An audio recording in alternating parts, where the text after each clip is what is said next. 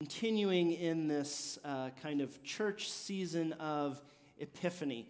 And what has been interesting is not just the story shared this morning out of Scripture and out of real life of people opening up their eyes to see what God is doing around them, but that's really been the theme of the Scriptures that we've been looking at here in this new year. We started with the story of the Magi, who opened their eyes to see a star, to follow the star, and eventually to come and find Jesus. The other week, we shared the story of Jesus being baptized by John the Baptist, and John sees the dove descend. He hears the voice of God, and so he's opening up his eyes to see what God is doing in the world. And this morning, as we look at our Scripture, as you heard it read this morning, you start to see other people opening up their eyes to what God is doing in the world and partnering with God, being invited into relationship with God. And as we come and take a look at this Scripture this morning, would you pray with me?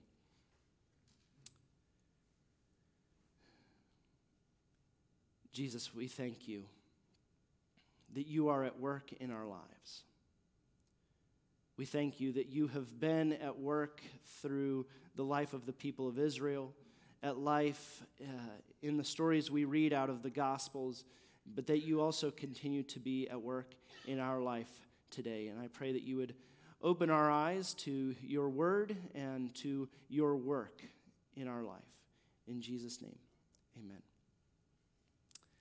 I don't know if you caught all of the repetition that's happening in our Scripture as Mr. Chet was reading it this morning, but I want to take a closer look at the repetition that happens here in the Scripture. And so if you have your Bibles, turn to John chapter 1, verses 29 through 42. You're going to have some help on the screens, but if you have it there in front of you, it'll be helpful. John chapter 1, verses 29 through 42. I want us to catch first all of the seeing words, everything that's related to seeing in the Scripture this morning. And so that begins in verse 29. We read that John saw Jesus coming. 2, John saw the Spirit descend on Jesus. One verse later, John says, "He on whom you see the Spirit descend and remain is the one who baptizes with the Holy Spirit." And that's actually God speaking to John the Baptist. He on whom you see the Spirit. Verse 34, John says, "I myself have seen." Verse 36, he watched Jesus walk. Verse 36, John says, "Look, here is the Lamb of God." Verse 38, Jesus saw them coming, and then he asked those that are following him, "What are you looking for?" Verse 39, he invites them to come and see. And then at the end of the verse, it says, they came and saw. Verse 42, it says, who looked at him.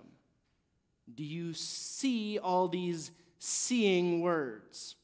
These are people opening up their eyes to what God is doing. They're catching a kingdom vision of reality. They're seeing what is really happening in the world. But I also want you to catch what comes along with the seeing. Go back to verse 29. It says, John sees Jesus coming and declares. In verse 30, John says. Verse 32, John saw the Spirit, and then John testified. Verse 34, John says, I have seen and have testified. Verse 36, he watched Jesus walk, and he exclaimed. Verse 36, later, John says, look, here is the Lamb of God. Verse 38, Jesus saw the men following, and he said, "See something, say something." Those of you that were just traveling through the airports, maybe you saw something like this in the airports. This is the TSA's version of see something, say something. It's about security and protection. And if you see something negative or suspicious in the airport, you're supposed to come and report that something. Well, this morning what we have is not the TSA's version of see something, say something. This is the gospel version of see something, say something. John the Baptist has experienced the movement of God. He has opened his eyes to the work of God in the world. And then he testifies, he proclaims it. He tells everyone what he has seen and what he has experienced. And then he says to others, he says to his own disciples, his own followers, why don't you go see for yourself what Jesus is all about? So the gospel is the story of Jesus that impacts our lives in so many ways. It's a story we live out, but it's also a story that we proclaim, that we testify about. I like the words of David Fitch, who says, proclamation is description. It's like painting a picture.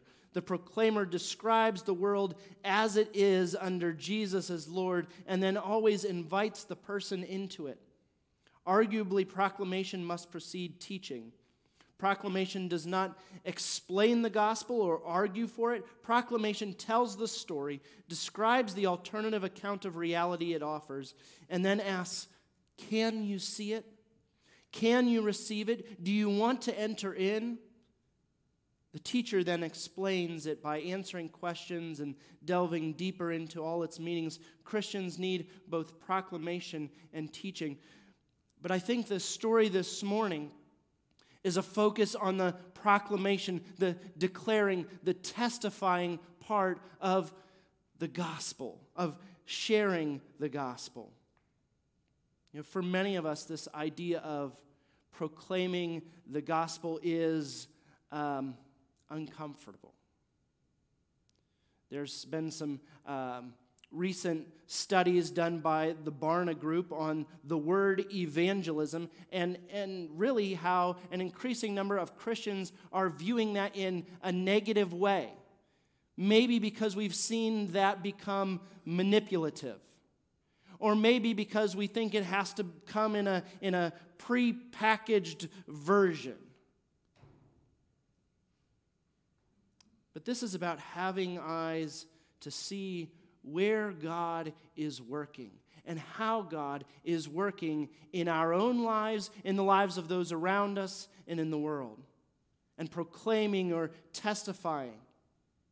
I wonder if maybe we're not afraid sometimes of proclaiming the gospel, proclaiming the good news of Jesus and where Jesus is at work in our lives, because maybe we haven't opened our eyes to see it for ourselves.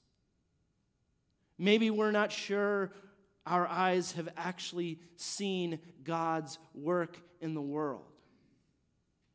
And we don't know how to point it out. We don't know how to look at our lives or look at the life of those who are in struggle and say, you know, how is God working here? How is Jesus working in this situation? Or are you open to Jesus working in this situation? We don't know how to point it out. You know, it takes practice to see something and say something. I can look back and see different times in my own life where at first it didn't seem like God was working in something, in a situation. But in hindsight, I can see where God was working. One of those times, I was probably 12 or 13 years old. And my dad had been an accountant for 18 years. And after 18 years and some other failed business ventures that he thought would help him out, he felt called to something, and it took him a little while to figure out what that something was. He felt called to the ministry, to be a pastor. And so he went through all the licensing process and everything. And at that time, our home church was looking for a new pastor. And we all thought, this is great, this is wonderful, this is a perfect fit, son of the congregation just coming home and being the pastor. And that has worked out well for you all. But in this case, we came one evening to take the vote. And many of you won't ever have the opportunity to be on the pastor's side of that. Dad did all the question and answer stuff, and then we were ushered down to a room down in the basement to wait, to sit there and wait. A friend, while that waiting was happening, Mom and Dad said, we've been praying about this. We've been trying to be faithful every step of the way. And they said to, there's 3 of us, boys, they said, we feel like God has led us to this point, and for us to be faithful, we feel like we need to have a 90% vote to enter into ministry here. We had a friend come down and came in to give us the vote. And it was an affirmative vote. Came in at 83%. And I knew what that meant. Because my parents had been faithful every step of the way. And so the church that they had been raised in, the church that we were raised in, where we had friends and family and everyone, Dad declined. And Mom took us boys home. And I was so mad at God for a long time. How could this not be your work? You've set it all up perfectly, it seems. I was upset with my parents, upset with friends and family. It wasn't their fault. It wasn't anyone's fault. In the aftermath of that, we ended up moving to Lebanon, Pennsylvania. I had no idea where Lebanon, Pennsylvania was. We move, and I can tell you now that God was at work in all of that. Calling our family out in faithfulness, and that story has shaped my life, continues to shape my life. I met a girl down the street at a farm, 30 seconds down the road. She's my wife now. My brothers met their wives here. This is home. It's changed our life, and now we can see that God was working in these situations in ways that we could never begin to imagine. But I will tell you, at the time, I did not have the eyes to see what God was up to. It's only kind of in the aftermath and from people helping me through that time that I can start to see how God was working, that I can start to tell you that there was good news in following God's plan there, even though I couldn't see it at the beginning. We slowly start to have eyes to see how God is at work. I started to learn how to proclaim God's care and love and redemption in my own life. It takes practice to see and to say. I'm not always the most naturally optimistic person.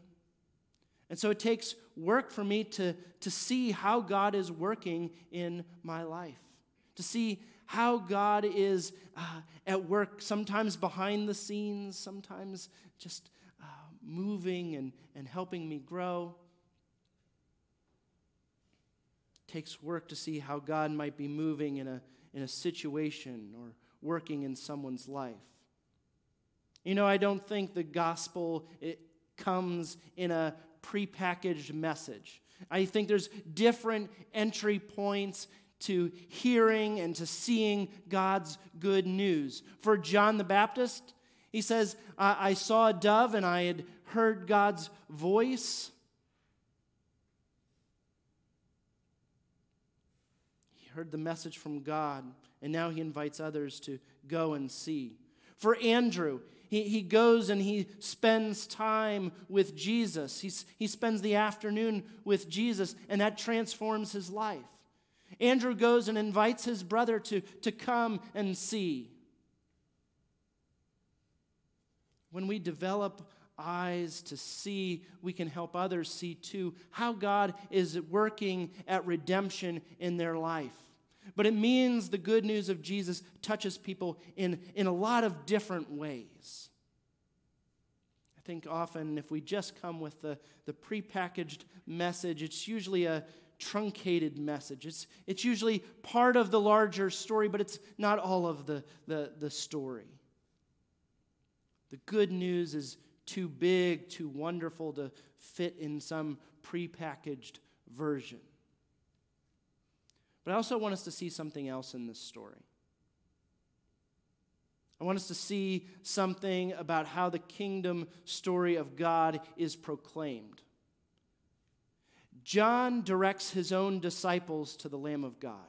These are people that he has been teaching, people that he's been living with, people that he's been in relationship with, and he says, there is the Lamb of God who takes away the sin of the world. Go check it out for yourself.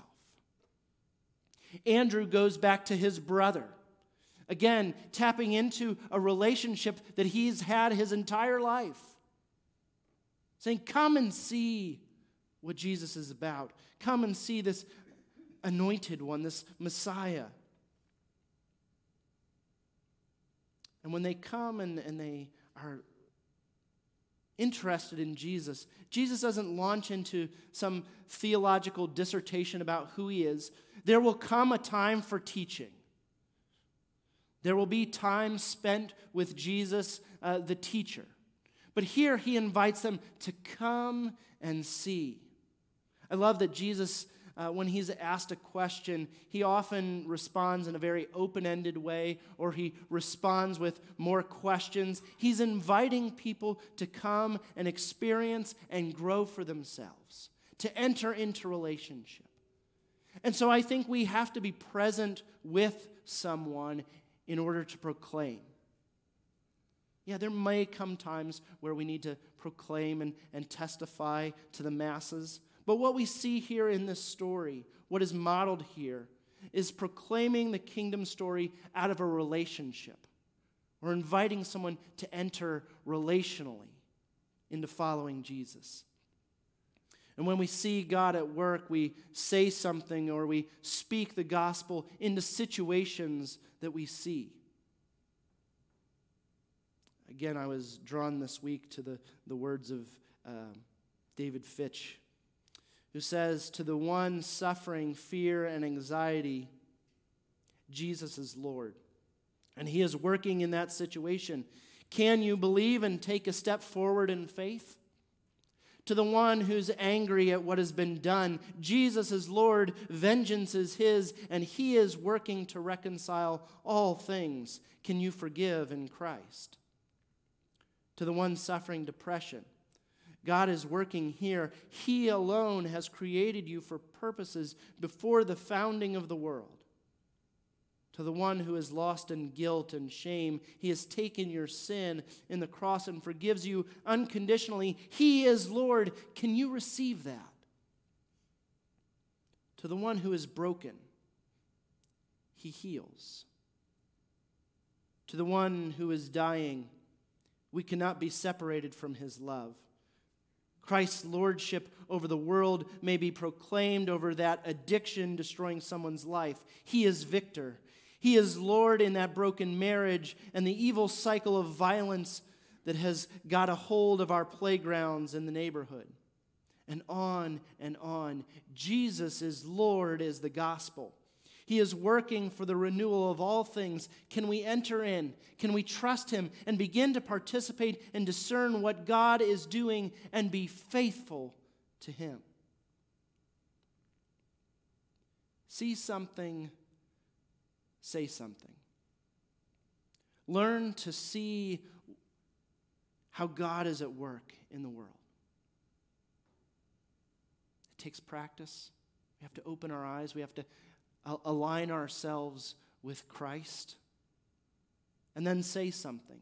Testify. Proclaim the inbreaking of the kingdom into the mess of our lives, into the mess of the world.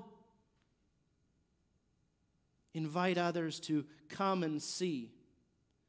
I think there's lots of people asking questions like, who is this Jesus guy? What is the kingdom story? What do you mean the gospel? And we get to say to people, you're invited to come and see. God can give us eyes to see. God, we thank you for these stories, for the stories we've heard all morning throughout this time of worship, of opening up our eyes to see how you are on the move. We ask that you would continue to open our eyes every day of our life, to see how you are on the move in the world and in our lives. We thank you for the invitation to join you in your kingdom building project. In Jesus' name, amen. As we draw our time of worship here to a close, I invite you to rise in body or spirit, to turn in the blue hymnal to number 517.